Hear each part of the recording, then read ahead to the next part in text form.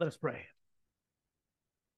May the words of my mouth and meditation of our hearts be acceptable in your sight, O Lord, my rock and my redeemer. Amen. So take a look again at the epistle reading for today, as printed on your bulletin inserts there. It's Romans 12, verses 9 through 21, and it starts out as follows. Let love be genuine. Abhor what is evil. Hold fast to what is good. Love one another with brotherly affection. Outdo one another in showing honor. Do not be slothful in zeal. Be fervent in spirit. Serve the Lord. Rejoice in hope. Be patient in tribulation. Be constant in prayer. Contribute to the needs of the saints and seek to show hospitality. So what do you notice about these verses? Well, you're right. It's a series of commands, isn't it? Telling us what to do. And the passage goes on from there with a whole bunch more of these instructions about how we are to live. Bless those who persecute you. Bless and do not curse them. Rejoice with those who rejoice. Weep with those who weep.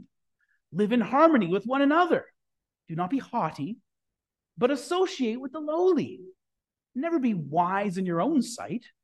Repay no one evil for evil, but give thought to do what is honorable in the sight of all. If possible, as so far as it depends on you, live peaceably with all.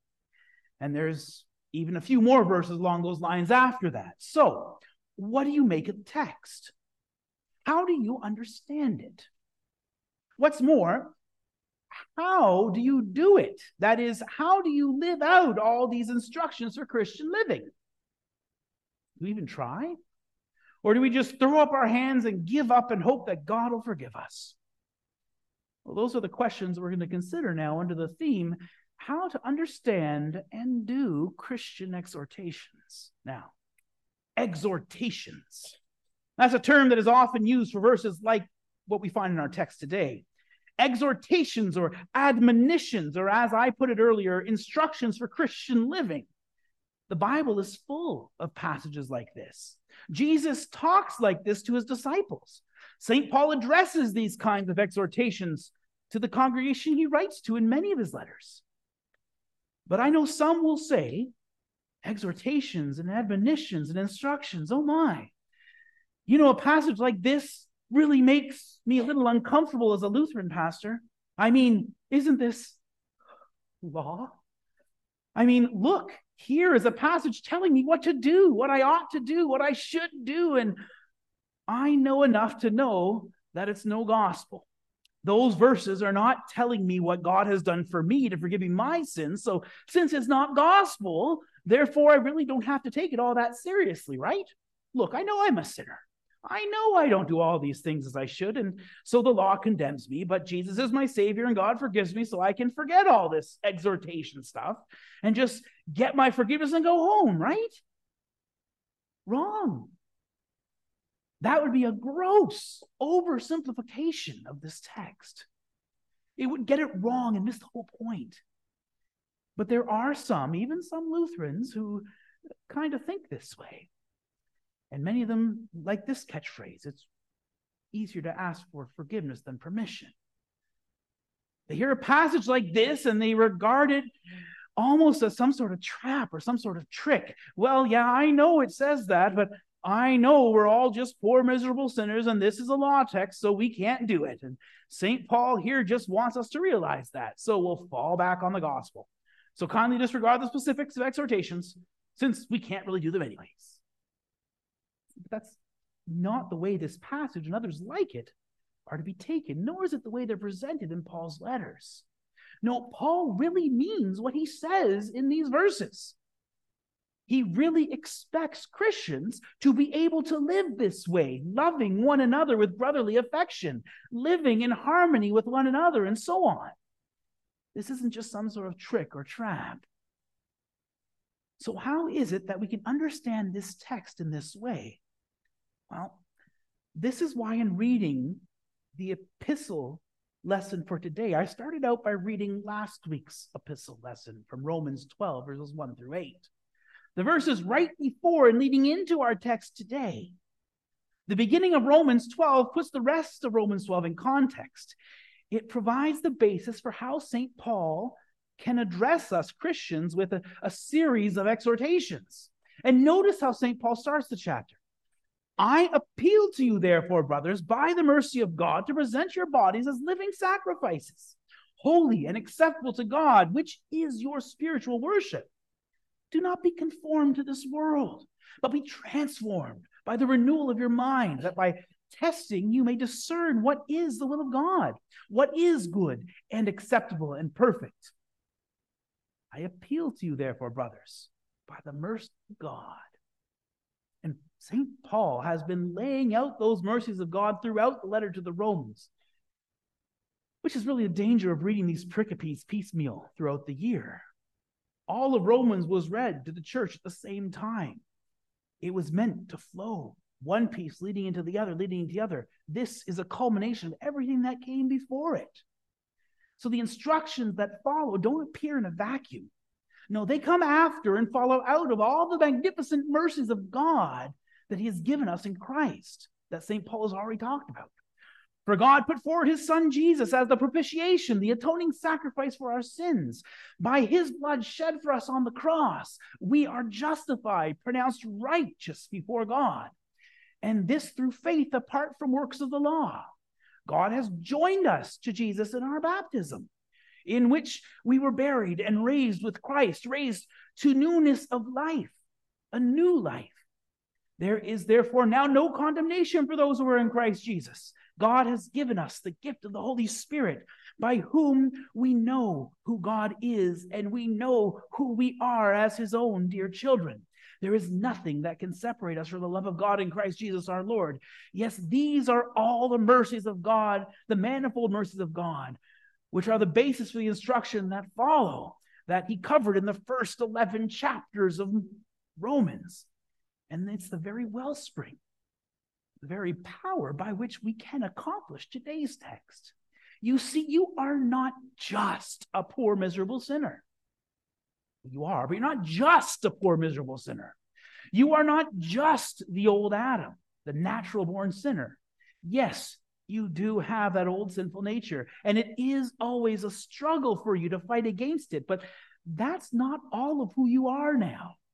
No, in Christ, as a baptized Christian, you have a new nature also, a new man, a new creation, created in Christ Jesus to do good works.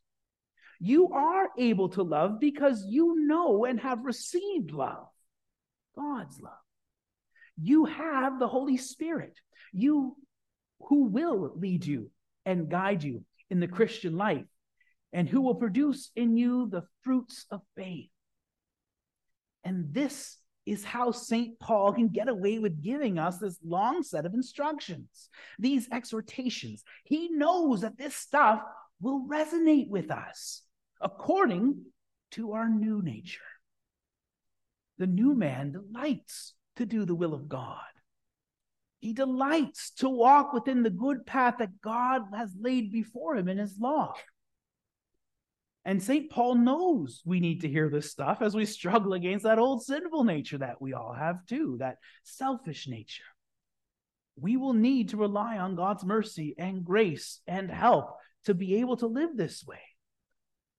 And when we mess up and fall short, and of course we will, because we are still sinners as much as we struggle to be that new creation, yes, then we can run and take refuge in the forgiveness of Christ, the forgiveness that he has won for us. But that doesn't mean we should ignore or dismiss away the exhortations for how we should be living together as Christians. And that's what this passage in Romans 12 is all about. How we are to live together as Christians, as church. The church, as we heard before, is God's family, God's household, the body of Christ. And we are all members of it. There's no such thing as a Lone Ranger Christian, as I mentioned last week. No, God has formed us into a family, his family, to live together and to love one another and to serve one another in love. We have been committed to one another. God has brought us together as his people for a purpose. So do you know your brothers and sisters here beside you in Christ? Do you know their names? Do you know their joys, what makes them happy, what they long for? Do you know their needs, what they're running short of, and how you can assist? We don't come here to sit in little isolation booths for an hour a week and then go home. We are family, and we should be family 7 days a week, 365 days a year. And I have seen many examples of you folks being and doing just that. There are many expressions of love and support going on among us Monday through Saturday. And it's beautiful to see. The mercies of God have moved you into action. You're praying for one another. You're showing love to one another in practical ways, looking in on one another when you're sick, calling on those who have been missing, caring for those who are hurting. You're helping out with many needs of this congregation. The financial needs with your offerings and jobs around the church that need to be done with your acts of service. Volunteering and asking how you can help. The list goes on. And while no, not all of you are doing it, many are. And I encourage everyone to get together and become the family God has placed you together to be. May this God-given spirit of care continue and increase among us all. Now, I encourage you this weekend, especially in the weeks to come as activities begin to start up again here at St. Peter's, take these verses to heart and put them into action. Join together in fellowship and service to one another. Love one another with genuine brotherly and sisterly affection. Are there brothers and sisters in our congregation whose needs you can serve? What will being patient in tribulation mean for you this week? How can you rejoice in the hope you have in Christ, even in the midst of tribulation in the days to come? Can you be constant in prayer this week? Well, we can start by praying that God will help us to pray more regularly and go from there. Who among us is rejoicing? Rejoice with them. Who among us is weeping? Weep with them. Live in harmony with one another. But more importantly, live with one another. This is how we should live as Christians, as church, as family. Forgive as you have been forgiven. Love as you have been loved by God and Christ in the power of the Spirit. So coming back to our original question, how are we to understand and how are we to do these Christian exhortations? Well, answer by the mercies of God. The mercies of God that will move you into action, trusting that he will place the opportunities before you, the good works that you would walk in them. And for the times where we fail, and yes, we will fail, know that in our Savior we have forgiveness to get up and try again and again and again. Not to be saved, not to merit our salvation, but because we are, and because we've been surrounded by others in the same boat as us, who need our help just as we need theirs. So love one another as Christ has loved you. Amen. And the peace of God, which surpasses all understanding, will guard your hearts and minds in Christ Jesus. Amen.